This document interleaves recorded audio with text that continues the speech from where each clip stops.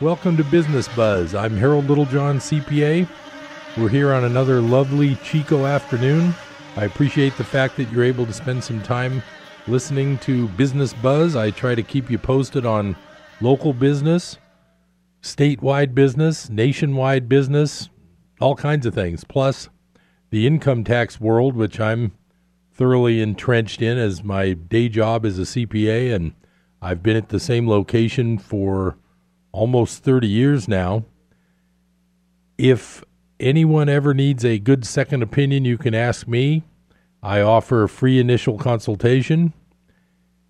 I like to remind you that there's lots of good tax professionals in Chico, and I try to be one of them.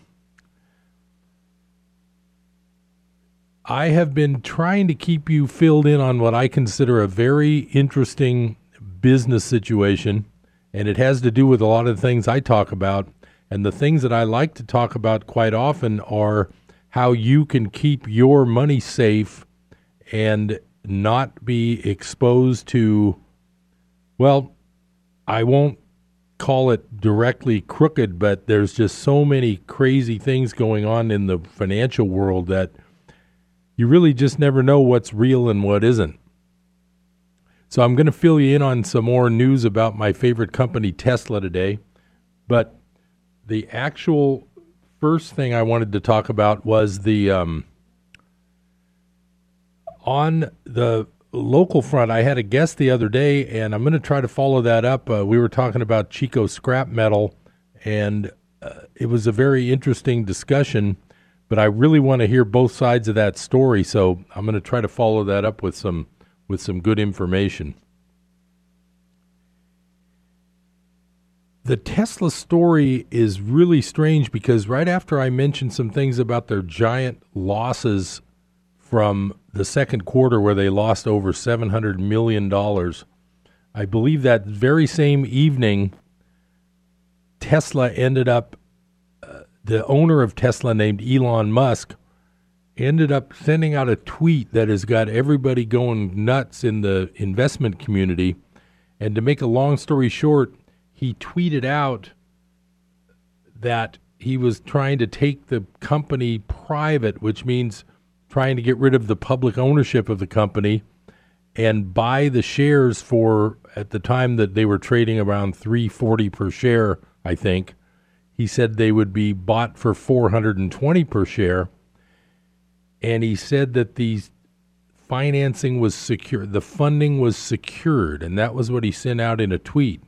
Well, I've been studying this since then because I've got an article here, and the stock shot straight up when he did that, which basically added something like $1 billion to his net worth just from his Tesla stock. So you can see why these things have to be regulated when CEOs, which is Chief Executive Officer, when they start tweeting things randomly and the stock price goes up, you can see where that could be abusive under certain circumstances. So I looked into this so I could fill you in a little bit more about that.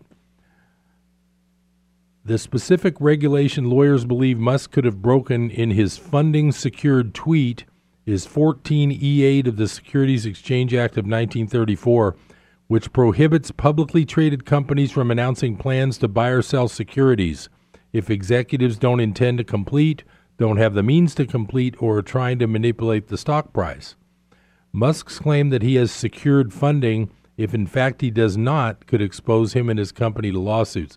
So that's the basis of why this is troublesome, is because when you say that funding is secured, that you're kind of guaranteeing to people that this is the real deal. Now, the article I've brought that relates to this is titled "More Trouble for Musk as Another Untruth Emerges," and it is from my favorite news website called ZeroHedge.com. And it says, as we enter the third day of the Tesla going private saga, one big question continues to haunt investors. Who is the source of the secured funding that Elon Musk promised he had arranged ahead of his unprecedented tweet that sent Tesla stocks soaring, eventually resulting in a delayed halt and made Musk $1.4 billion richer? As Bloomberg writes this morning, and this was dated the 9th of August, no one has stepped forward publicly or privately to say they're behind the plan. People with or close to 15 financial institutions and technology firms who spoke on the condition of anonymity said they weren't aware of financing having been locked in before Musk's tweet. It's not just traders who are scratching their head over this question. Late on Wednesday, the Wall Street Journal first reported that regulators have also started asking the company if what Musk tweeted was factual and why such a disclosure was made via social media rather than a filing, which means they're supposed to file these kinds of proposals through the SEC, Securities and Exchange Commission. But while everyone is so far focused on the Musk financing tweet, the CEO has now been caught in a second potential untruth, which would only add to the severity of any market manipulation enforcement action lobbed at the eccentric CEO. Recall that as part of Musk's Tuesday tweet storm when addressing shareholder receptivity, he said that investors' support is confirmed. Only as Bloomberg reported this morning, it wasn't, as this too appears to have been gross hyperbole at best and outright misrepresentation at worst. At the California State Teachers Retirement System, and that's CalSTRS, and I've talked about them before, these are the people who hold the pension money, and these are the people who invest in companies such as Tesla, which as of March owned about 213,000 shares. Spokeswoman Michelle Masudo said there was no advanced warning. We have not been contacted by Tesla, she said. They didn't reach out before the tweet either. So here's what we know so far. The natural source of cash for a deal of this magnitude, SoftBank, has passed on a possible deal, saying the company was overvalued, and that following an April 2017 meeting between Musk and another person here that touched on a potential investment in Tesla, whose stock at the time was far lower. The talks failed to progress due to disagreements over ownership and have not started up again. So it seems like there is no financing in place for this supposed taking private the company. Meanwhile, not a single bank that would be part of the obvious financing syndicate that would fund such a deal has been approached by Musk. Finally, the investors who support Musk allegedly had canvassed ahead of his announcement had little idea of what Musk was set to announce. Surely the SEC will be curious to connect the dots between all these three potential misrepresentations contained in a tweeted statement that boosted Musk's own net worth by $1.4 billion. And then there is a report from the New York Times overnight, according to which Tesla and banks are studying a structure that would involve reducing the number of holders. So there's all these ways that he could try to get the company to be not public anymore. And the reason someone might want to not be public anymore is if you've got a private company that's not traded on the major exchanges, then you don't have to go through all the trouble that Mr. Musk has had to go through when he's going up and down and promising this and getting reported on this, having to report the $700+ million lost in the last two quarters. Something is really strange, and I'm really glad I was bringing up Tesla over the last week or two because it's getting more interesting as time goes by. One of the connections I want to point out is this connection between the fact that one of the major shareholders of Tesla is CalSTRS in this article. That is CalSTRS, CalPERS, all these gigantic pension funds. That's what I've been talking about for months on Business Buzz. Your pension, if you have a pension, those pensions are being paid by places like CalSTRS and CalPERS. And since interest rates have been so artificially abnormally low for the last 10 years, these places like CalPERS and CalSTRS have had to go to other places to get returns on their investment. The entire pension system is based on returns of approximately 7 or more % of safe returns like there used to be in treasury bonds and things like that.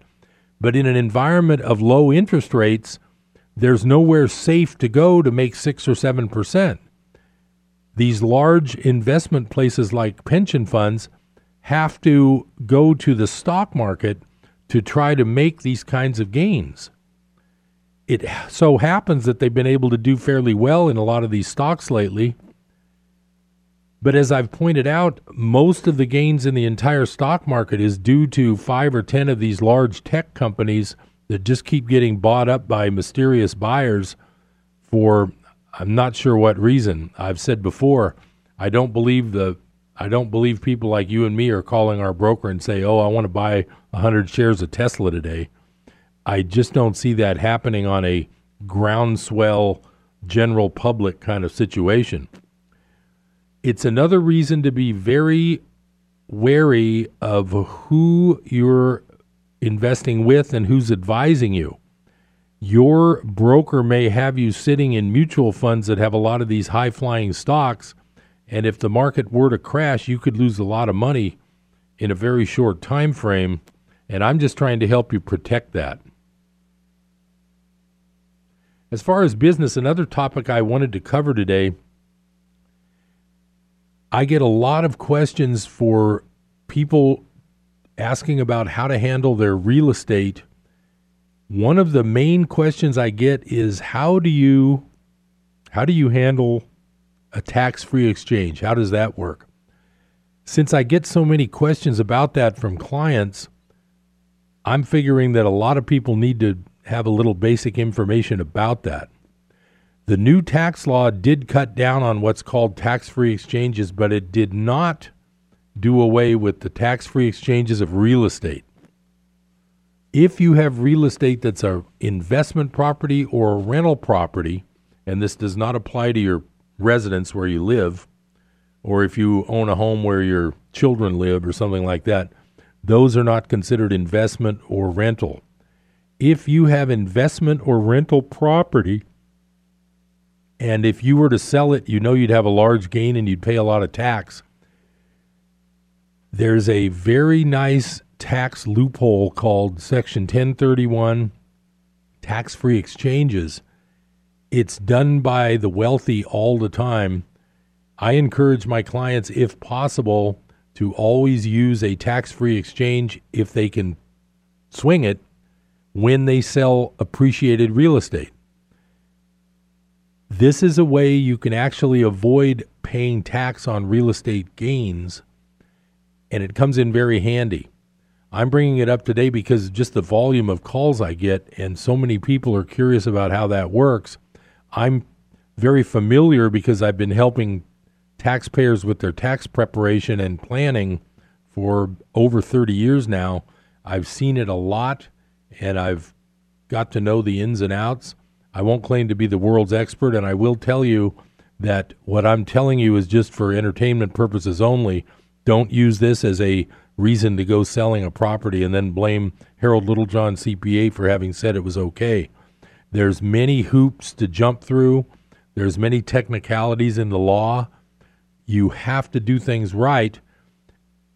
It's one thing I definitely recommend you always consult numerous people before you get this done, because to do a 1031 exchange involves talking with someone like me as a tax professional, but also talking to a realtor who knows Section 1031 exchanges and working with a title company familiar with exchange escrows. It's a very complicated process. If you don't do it right, you can end up having what's called a failed exchange, and you would end up paying the tax that you were trying to avoid by having a tax-free exchange done in the first place. After this first break, I'm going to come back and fill you in on some of the basics of a tax-free real estate exchange, and I think if you listen and learn some of what I'm telling you today about this, you'll probably know more than 90% of everybody you meet about tax-free real estate exchanges. I'm Harold Littlejohn, CPA. I'll be right back after this break. Stay tuned to Business Buzz.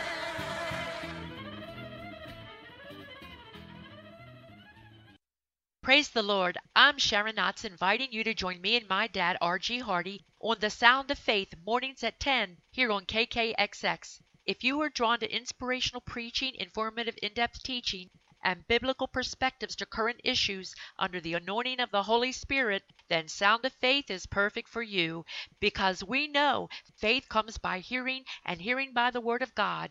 10 o'clock weekday mornings here on KKXX, Chico's Christian Radio. Hello, I'm Gary Crossland. Everything in the Old Testament points forward to Jesus. Everything in the epistles points backward to Jesus. That's why I encourage people to read the words of Jesus every day. This is where emotional and spiritual health come from. Jesus said, "If you love me, you will obey my commandments." Well, where do you read his commandments? But in the Gospels. Now, I know that it's easy to get a little confused when jumping between one Gospel and the next, which is why I wrote the Merged Gospels. It's where all 4 Gospels are literally translated from the Greek, broken down word by word, and merged back together into one beautiful chronological story with not one word of Scripture removed. You can't buy it in stores. It's available only online at mergedgospels.com. It's great for new believers, for personal devotions, and for group studies. There's also an audiobook. And as always, you get to name the price. Just go to mergedgospels.com. When I was little, I didn't talk for a long time. I was sensitive to lights and sounds, so I built secret hiding places where they couldn't get in. Sometimes I do the same things over and over, until one day I found out I had autism. My family got me help. Slowly, I learned how to live with it better. Early intervention can make a lifetime of difference. Learn the signs at autismspeaks.org/signs. Brought to you by Autism Speaks and the Ad Council.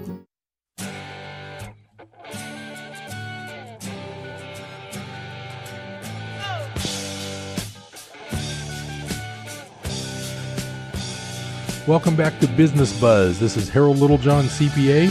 Glad you have a chance to spend some time with me this afternoon. I was talking about tax-free real estate exchanges. Even if you don't have the situation, maybe you know someone who does. It's a very complicated process, and mainly you have to be super careful because usually you're talking some pretty large dollar amounts. An example would be you bought a property that you lived in 30 years ago for $50,000, and when you moved out to a new house, you turned that old house into a rental. So you've been renting that house out for, say, 15 years.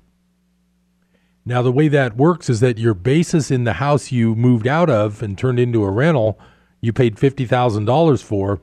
So that is what's called your tax basis in that property. Over the years, though, you've probably depreciated $25,000 or $30,000 against the rental income you have as a rental, which means that your adjusted basis is your $50,000 that you paid for the place minus the depreciation that you've been using to offset your rental income. That makes an answer called the adjusted basis. So in that case, I'm just going to say you paid $50,000 for this place. You've written off $30,000 of it against rents over the last 15 years. Now it's worth $300,000. And I'm just throwing numbers out. I have no idea what it's worth. You could have someone in the Bay Area with this. In fact, I do have a client with parents in the Bay Area with this situation, except instead of a $300,000 value on the house, they're looking at a $4 million value on the house.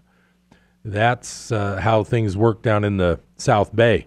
In Chico, I'm just kind of throwing out a number for $300 seems to be the base price for a normal home these days in Chico, based on what I've heard from some realtor clients and from some clients who have been house shopping.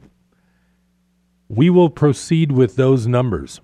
Your adjusted basis is $50,000 minus the $30,000 of depreciation that's reduced your taxes over the last 15 years when you had to list your rental income.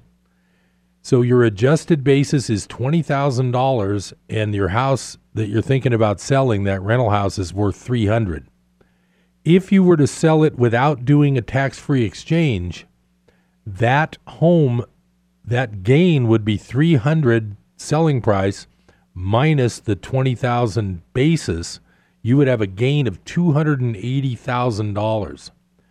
Now, approximately, I just like to use approximate amounts because I can't be sure, but we'll just go with an approximate tax between federal and state of 25% of the gain. That means that your tax on that sale would be at least $70,000.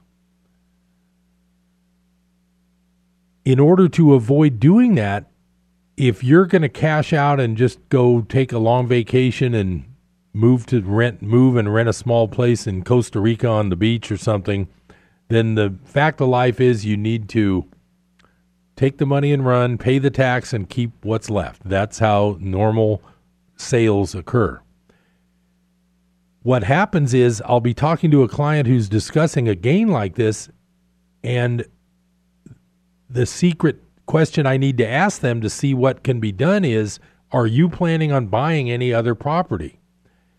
If you're planning on buying other investment property, you would want to not sell without doing an exchange, and you would want to do an exchange and let this money roll into that other property through a correct tax-free real estate exchange. That way you would avoid paying that $70,000 of tax. It gets sort of complicated, and as I say, I'm just talking to you here on the Business Buzz show for entertainment purposes. You can't rely on what I'm telling you here. You need to do your own due diligence and sit down with a tax professional, me or someone else. There's lots of them here in Chico. You need to do your own due diligence and learn what it is that you need to do to make these things happen. I can just tell you right now that there are rules that make it very strict, and if you were to do it wrong, you would be hit with that $70,000 tax bill when you weren't expecting it. That's the real problem. The main thing about the rules is you cannot have any escrow account sitting there with the money in it where you could grab the money. You can't do that and make it a legitimate tax-free exchange. You have to not be able to get to the money. Then you need to have the other transaction of what they call the target property. That target property is going to need to be valued at $300,000 or more to make this completely tax-free exchange work out. But let's just talk about somebody who has the proper way this can work out. Let's say we have somebody with property on the coast, but they want to get some more rentals in Chico. That would be the perfect situation. They have this big gain down on the coast area property, but they want to get something here in Chico. They would do an exchange. They would follow all the rules. They would hire a tax professional like me to consult with first.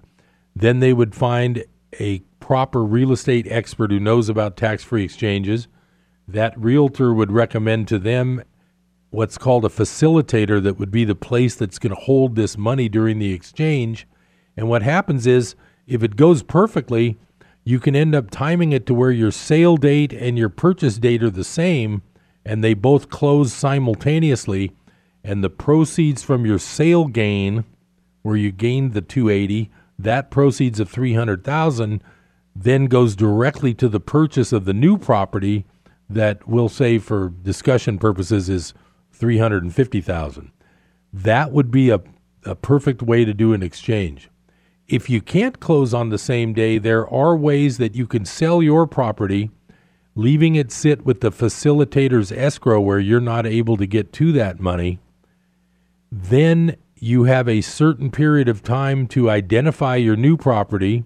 Then you have another certain period of time to close on the new property. I won't get into the exact numbers on these days you have to do all this because I don't want you to rely on what I'm telling you on the radio in case you're thinking about doing one of these. The reason I'm pointing this out is that these are the kind of things that are available to you if you work with a tax professional. I just had a call yesterday from a new client that I set up an appointment with for a week or two from now, a young man who is for the first time going out being self-employed in his field where he used to work for wages. He needs tax help, and by the time I got done talking with him, he realized how much he needs a tax professional.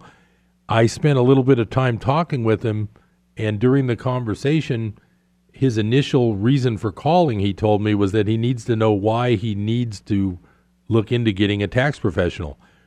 To make a long story short, by the time I spent 10 or 15 minutes educating him like I'm doing the things I do for you here on Business Buzz, he realized that there's so much to learn that the cost of preparing taxes at a place like my office, I try not to gouge, of course, and I'm not the highest price place. I'm not the lowest price place.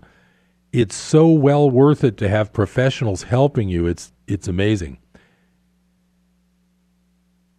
It's like me, when I have to deal with my health insurance requirements and premiums and options for the right plan, do I think that I would want to spend 2 or 3 hours searching the internet, reading up on all the rules, calling the insurance company directly and just working with an agent on the other side of the 800 number?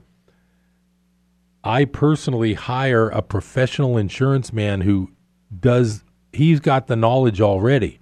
He'll look up what he needs to look up, just like I look up things if I'm not aware of an exact detail of somebody's question. The point is that I refer to professionals when I need help, and everybody should when it comes to taxes.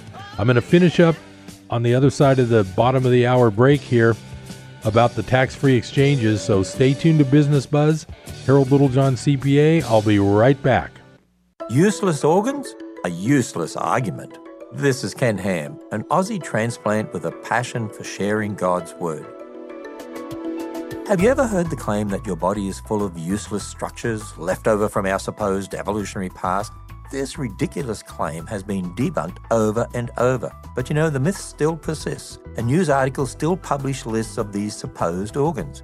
Sometimes our outer ear muscles are included. That's because we can't swivel them like some animals can. It's assumed they're left over from our supposed evolutionary past. But evidence suggests they're important for causing us to reflexively turn our eyes in the direction of a sudden sound. Our bodies, though marred by the curse, aren't full of leftovers. It's because we did not evolve. Plan your family's visit to the full-size Noah's Ark at the Ark Encounter when you go to AnswersRadio.com or listen to this program again or view a transcript at AnswersRadio.com. By constantly keeping their radio dial locked in right here, our listeners experience a difference in their day. You wake up with God on your mind, and all through the day, as much as I can get a chance, I'm listening to the radio. The atmosphere that you create determines the product that you'll produce. And so through the course of your day, you start your day with the presence of God so that your day will be productive and, you can do the will of God and have a clear mind in doing it. Life Radio, KKXX, AM and FM.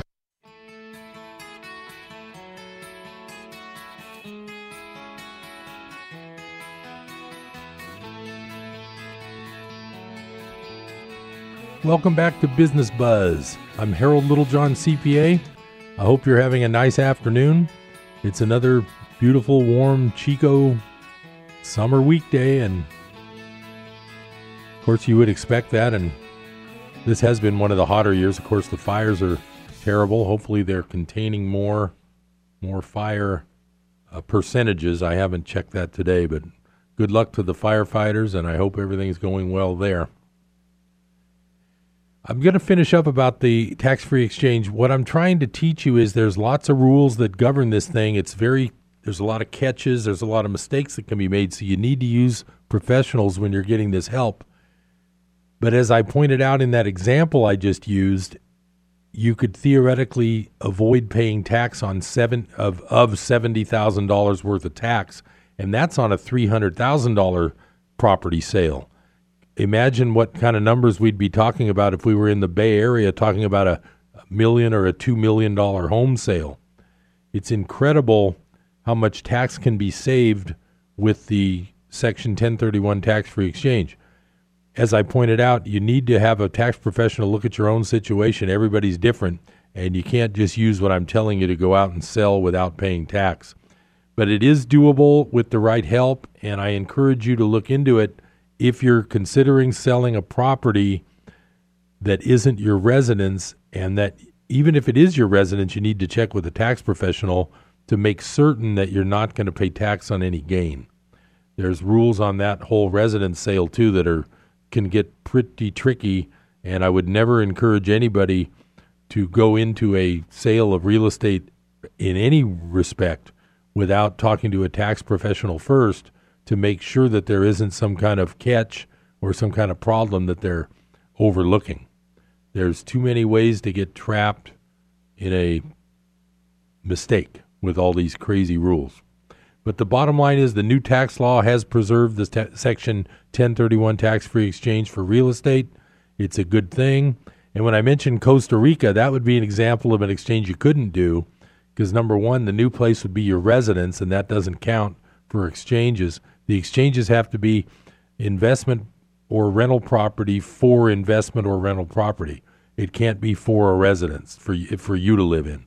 It can be for a rental house, but it can't be for a residence for you to live in. Moving along, I have been encouraging you to purchase some precious metals just for your money insurance. I brought along an article today that I just couldn't resist the headline.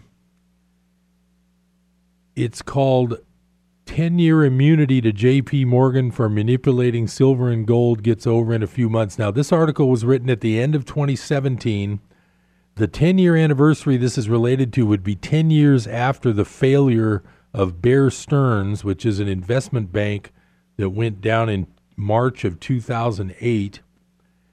So the 10 years is actually passed. But here's the thing I wanted to try to explain to you. When I talk about silver and gold prices being manipulated, some people think I'm crazy. They think I'm paranoid. They call me a conspiracy theorist.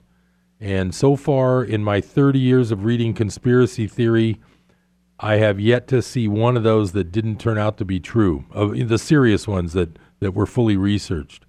And they're still coming true as we speak. What happened is in 2008, there was an investment bank called Bear Stearns, and J.P. Morgan took it over, which is Chase Bank, which is, I believe, the largest bank in the U.S. And we're going to talk about them in our next segment also a little bit. So J.P. Morgan is, Bear Stearns was taken over by J.P. Morgan. Here's the problem. Bear Stearns had been the biggest short seller of COMEX silver. Now, I've explained to you before that the paper price of silver is governed by what they call naked short selling. In other words, and I've explained this before, sometimes within about 10 minutes, there's as much paper silver sold in the paper COMEX silver market as there is silver mined in a year around the entire world.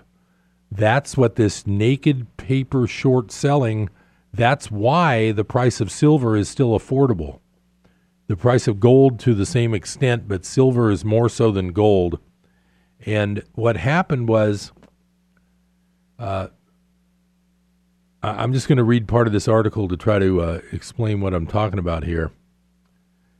In a few short months, we will hit the 10-year anniversary of perhaps the most seminal event in modern silver history, the takeover of the failing investment bank Bear Stearns by J.P. Morgan in March 2008.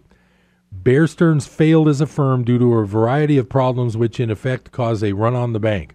But what makes the failure and subsequent takeover so prominent in silver history was the revelation shortly thereafter that Bear Stearns had been the biggest short seller in COMEX silver and gold futures and was replaced in that role by J.P. Morgan.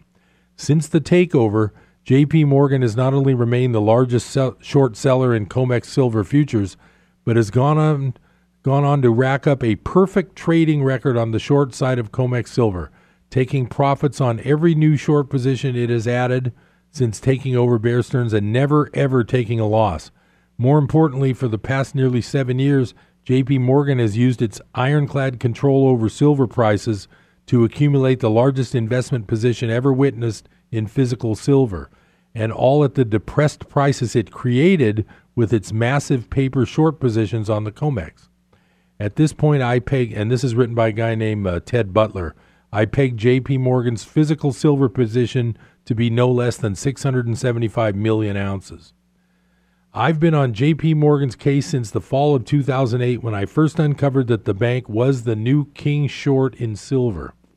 Because the evidence has been so strong that J.P. Morgan has both manipulated the price and accumulated a massive amount of physical silver, I lost any fear I had when I first started referring to J.P. Morgan as crooked in its silver dealings.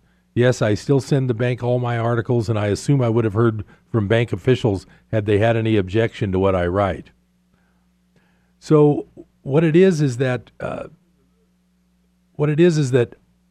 when you see that the silver price right now is in the $15 plus range,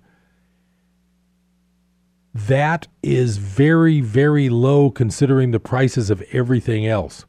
The high price of silver 38 years ago hit $50. It hit $49 7 years ago. To think that a very valuable physical asset with very limited actual physical, there's only so much of it, and most of it gets used up in technology, things like solar panels, all the computer gear, they all use silver. It's such a valuable metal, it's hard to believe that when everything else is sky-high prices, silver would be 1/3 of what it was worth 38 years ago at one point in today's dollars, inflated dollars. It's just incredible. That's why I encourage you to buy some physical gold and some physical silver for your money insurance. There is no way that silver, in my opinion, and remember, you need to do your own due diligence, don't take my word for it, but I do recommend to my clients who have money in banks and stocks and retirement accounts, I do recommend that they put a percentage, and I'm not going to say what percentage because everybody's different. I recommend that they do put a percentage into physical gold and physical silver, just as what we call money insurance. Now, I'm going to get back to another article after this break before the quarter till hour. I hope you can stay with me. This is Harold Littlejohn, CPA. Stay tuned to Business Buzz. I'll be right back after this short break.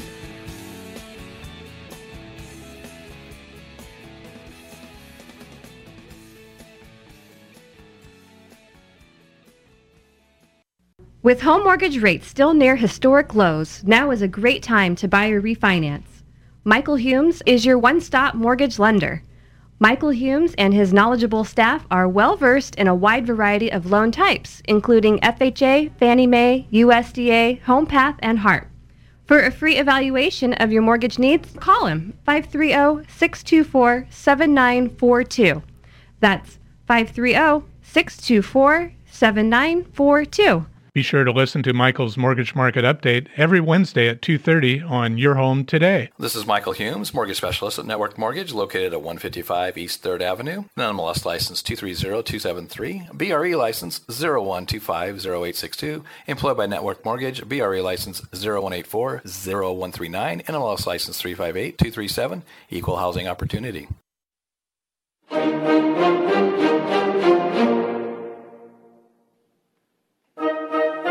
Welcome to Preparedness Thoughts with John Stephenson. John understands the importance of being prepared. Through rain, rocks, and snow, he has seen it all and survived.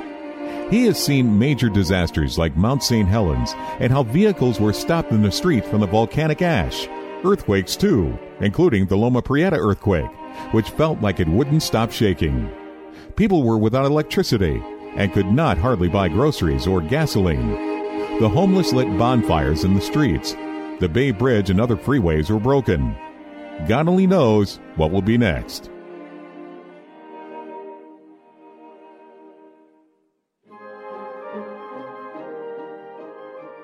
Welcome to Preparedness Thoughts by John Stephenson. We invite Jesus Christ through the Holy Spirit to guide us as we examine how our preparations can be used to preserve the life of ourselves, our family, and others.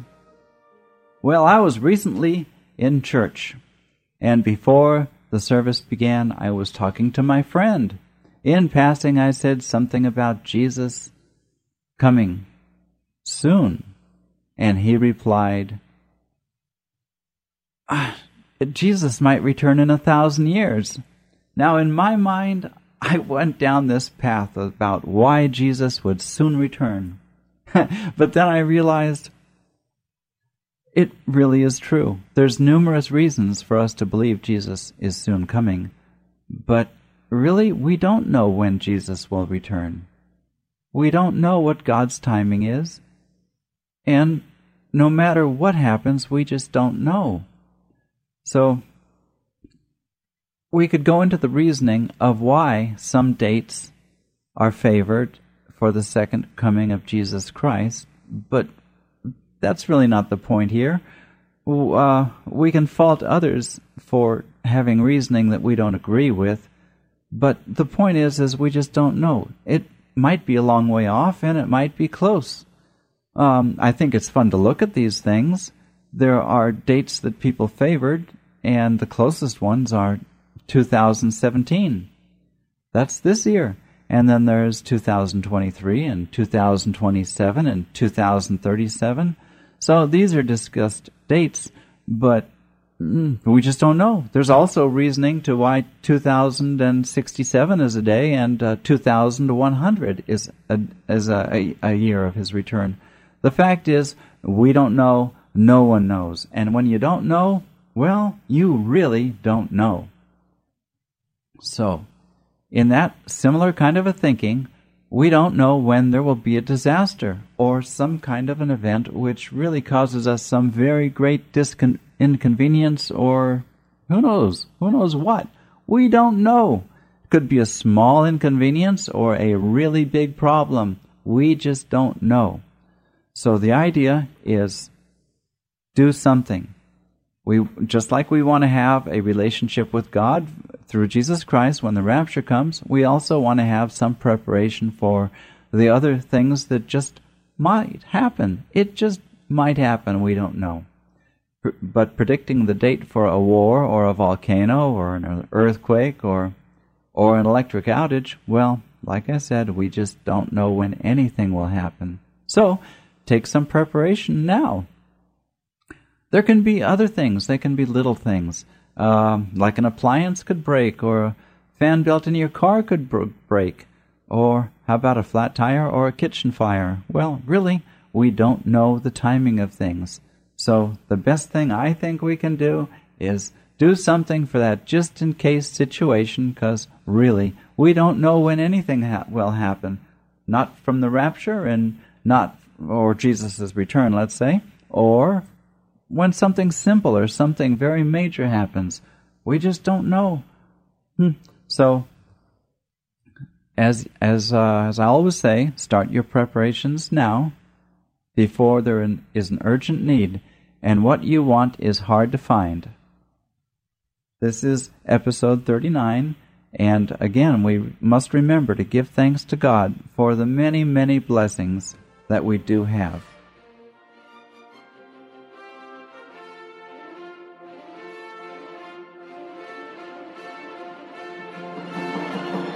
Your letters with questions or donations are important. John Stephenson, P.O. Box 7222, Chico, California, 95927. Email prepareforgod@usa.com or call 628-7222. Thank you for listening to Preparedness Thoughts on KKXX. My Savior God, to thee. How great thou art, how great thou art.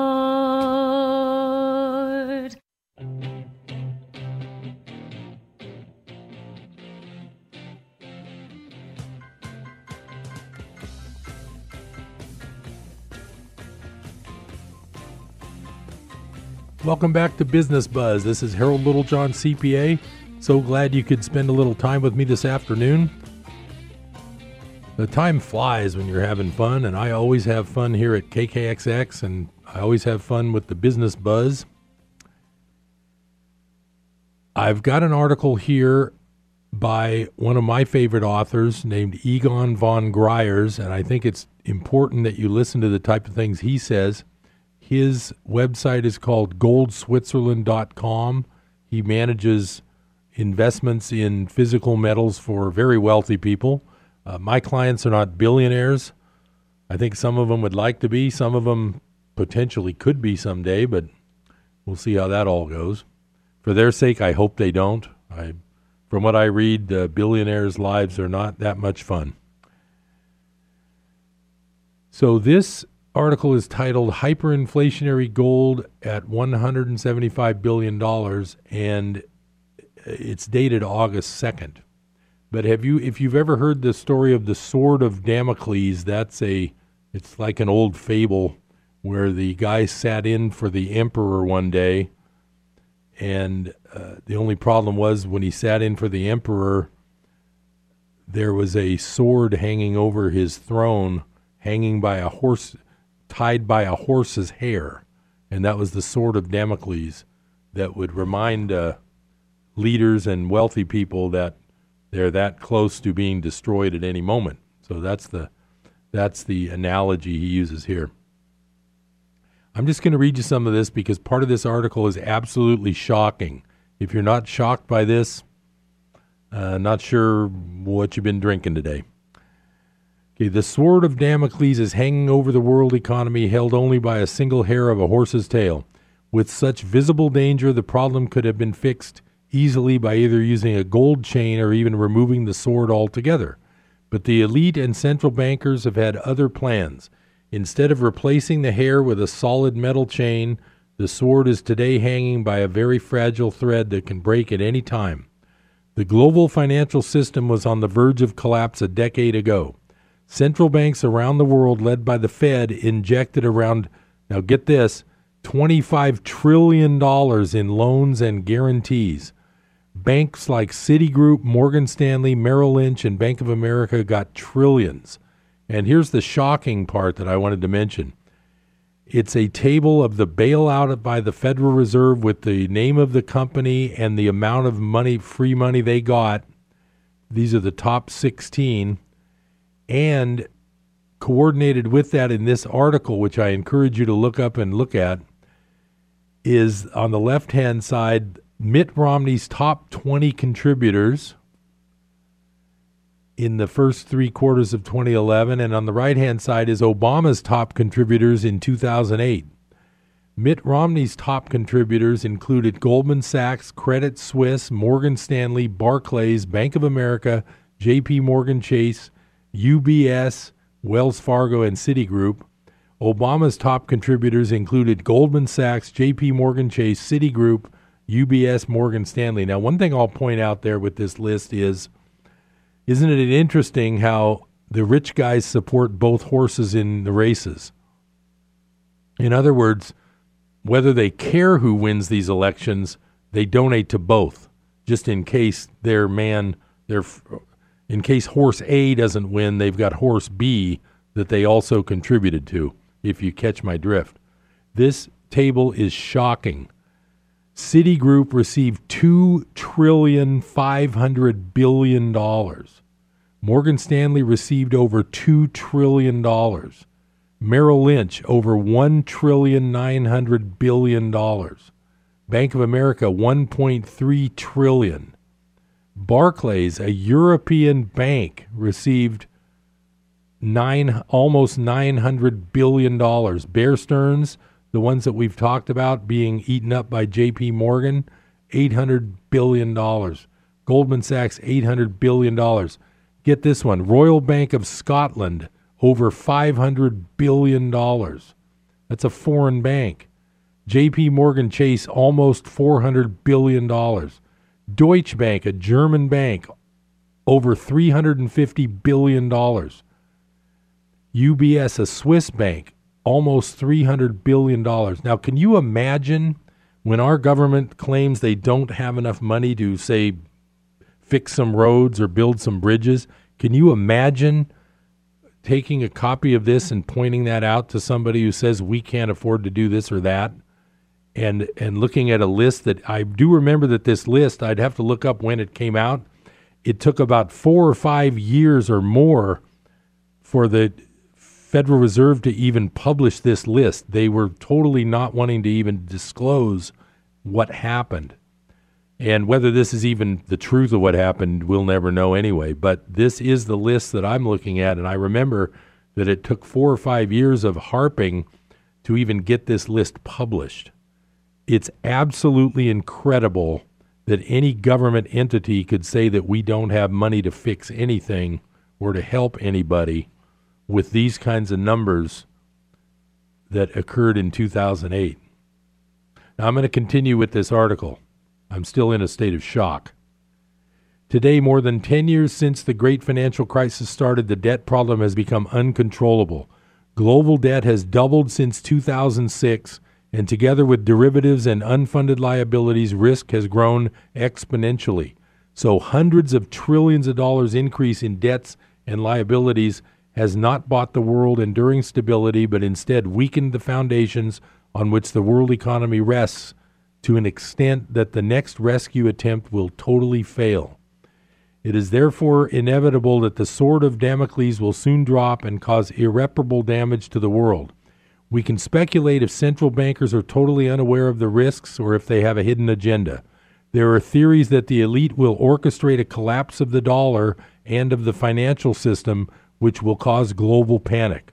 The purpose would be to hand over political and economic power to a centralized authority, with the Bank of International Settlement and the International Monetary Fund playing a central role.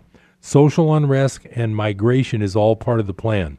The ultimate goal would be a new world order government, and currency, microchipping everyone and eliminating private property would be also part of the plan. Whether this is all conspiracy theory or if a clandestine plan of this nature actually exists, time will tell. For most people, it all seems very far-fetched and unlikely. What seems more certain is that when the current economic super bubble bursts, there will be dramatic changes in the world economy and in the political system. If governments and central banks lose control over both the financial system and the political system, then the vacuum created could be extremely dangerous. If law and order cannot be maintained, then the whole fabric of society will disintegrate. That would also involve the breakup of national borders as well as mass migration on a much bigger scale than we have seen so far. Whatever the exact course of events, the world will experience major changes starting in the next few years. By mid-century, our children and grandchildren will live in a very different world to the one that the West has experienced since World War II. Humanity has always adapted throughout history and most certainly will this time too. But there is likely to be a lot of suffering and hardship for a major part of the global population. The explosion in the world population from 1 billion to 7.5 billion since 1850 is likely to reverse. This will lead to a reduction of maybe 2 to 3 billion people due to war, civil unrest, disease, famine, and lack of nutrition. All forecasts are by definition wrong, so only future historians will get the facts right. What is going to happen in the shorter term is easier to forecast with greater accuracy. When the sword of Damocles falls within the next 1 to 3 years, the damage inflicted to the financial system will be of such magnitude that central banks desperately will print hundreds of trillions or quadrillions of dollars to save the system. But this time, the printed money will have no effect. Instead, it will destroy the value of money and create the biggest global hyperinflationary period in history. Major trends normally start in the periphery before they move into the center. There is no better measure of hyperinflation than gold, because gold reveals the mismanagement of the economy and the debasement of the currency that has been rampant in most countries in the last 100 years. If we just take the dollar, it has declined 97% against gold since 1970 and 80% since 1999. But that decline is nothing compared to countries that are already encountering hyperinflation. By the end of this year, inflation in Venezuela is expected to reach 1 million percent. At that rate, Venezuela is now in the Weimar stratosphere, and I have explained to you guys the Weimar hyperinflation before. In January this year, the IMF estimated that Venezuelan inflation would be 2,400% in 2018. Now remember, 2,400% is 24 to 1. Only the IMF can make such an incredible mistake in forecasting 2,400% when the actual will be 1 million percent. What this also shows is that when hyperinflation takes hold, it increases stratospherically. A cup of coffee cost 2,300 bolivar a year ago and is now 2 million bolivar. From August, they will take 5 zeros off the currency. We will see how long it will be before hyperinflation adds them back again. As Margaret Thatcher said, the problem with socialism is that you eventually run out of other people's money. And that is where Venezuela is. An oil-rich and previously prosperous economy turns to socialism and is now totally run out of money. And the effect on the economy is totally disastrous. GDP, and remember I've told you before, gross domestic product is how you measure the production of an economy. I'm going to read that again. And the effect on the economy is totally disastrous. GDP is down over 40% in the last 3 years. Just in 2018, GDP is expected to be down 18%. The economic hardship is so severe that many people have no money and very little food. Poverty was 87% in 2017, and 4 million Venezuelans have left the country since 2016. But when it comes to seeing the effects of printing worthless pieces of paper and calling it money, there is no better measuring stick than gold, because gold reveals deceitful governments' attempts at hiding the truth from the people. A Venezuelan who had bought 6 ounces of gold for $1,800 in 1998, which is 900 bolivars in 1998, would today be a bolivar billionaire. And this is at the official exchange rate. The black market rate is many times higher. As the chart shows, the exponential move up of gold in bolivars and the high spike in hyperinflation started in 2018. Although Venezuela is the only country currently in the Weimar League, many are on their way. Just look at Argentina and Turkey below, with 12,000% and 10,000% inflation rate measured in gold. The chart of gold in Venezuelan bolivars above is very typical for a hyperinflationary pattern. It starts at a relatively slow pace and then totally explodes like in Venezuela in 2018. And thus inflation this year will be 1,000,000% instead of the expected 2,400%. With debt bubbles in the U.S., Europe, China, Japan, and emerging markets, the world is likely to drown in printed money in the next 2 to 5 years. At that point, gold could easily be $175 million, euros, or yen. That level is, of course, meaningless in real terms. But what is very meaningful is that gold will at least maintain purchasing power and, more importantly, protect investors from the total wealth destruction that the poor Venezuelans are now experiencing. Just like most Venezuelans wish they had bought a bit of gold some time ago, so will most people in the West and the East in the next few years. It is now critical to own some insurance and not to be one of the ones who says, I wish I would have. So that was just, and I always like to mention for Business Buzz listeners, it's a positive because I'm warning you that you need to have money insurance for what's likely to be a coming devaluation of paper money. The U.S. dollar since 1971 has not been linked to anything real other than the full faith and credit. So if you go to the store and hand the man $1 and he gives you a candy bar, he's taking that piece of paper for the candy bar because he can go then add that $1 to his bank account and write a check to his landlord for his rent for his store. That is the definition of paper money. If someone believes it's good for $1, they'll take it and assume it's $1. The problem is, as the confidence in the dollar goes down, the value of real things like physical gold will go way up. Thank you for joining me on Business Buzz today. I'll be back next time. Please listen in whenever you can. I'm Harold Littlejohn, CPA. Have a great rest of your afternoon. KKXX, Paradise. K280GL, Chico. And K283AR, Chico, Yuba City, Marysville. You're listening to Lighten Up, brought to you by Compassion International. Lighten Up is the medicine you need to brighten your day. I'm Dr. Wes Stafford. On behalf of Compassion, I give you motivational speaker, author, and comedian Ken Davis, and some encouragement to pass it on. A young man was hired as the new CEO of a large corporation. The CEO, who was stepping down, met with him privately and presented him with 3 numbered envelopes. Open these, he said, if you run up against a problem you don't think you can solve. Things went along pretty smoothly, but 6 months later, sales took a downturn and the new CEO was really catching a lot of heat. He remembered the envelopes. He went to his drawer, took out the first envelope. The message read, "Blame your predecessor." The new CEO called a press conference and tactfully laid the blame at the feet of the previous CEO. Sure enough, Wall Street responded positively. Sales began to pick up and the problem was soon behind him. About a year later, the company again experienced a slight dip in sales. The CEO quickly opened the second envelope. The message read, "Reorganize." He did it, and the company quickly rebounded. After several profitable quarters, the company once again fell on difficult times. The CEO went into his office and quickly opened the third envelope. The message said, "Prepare 3 envelopes."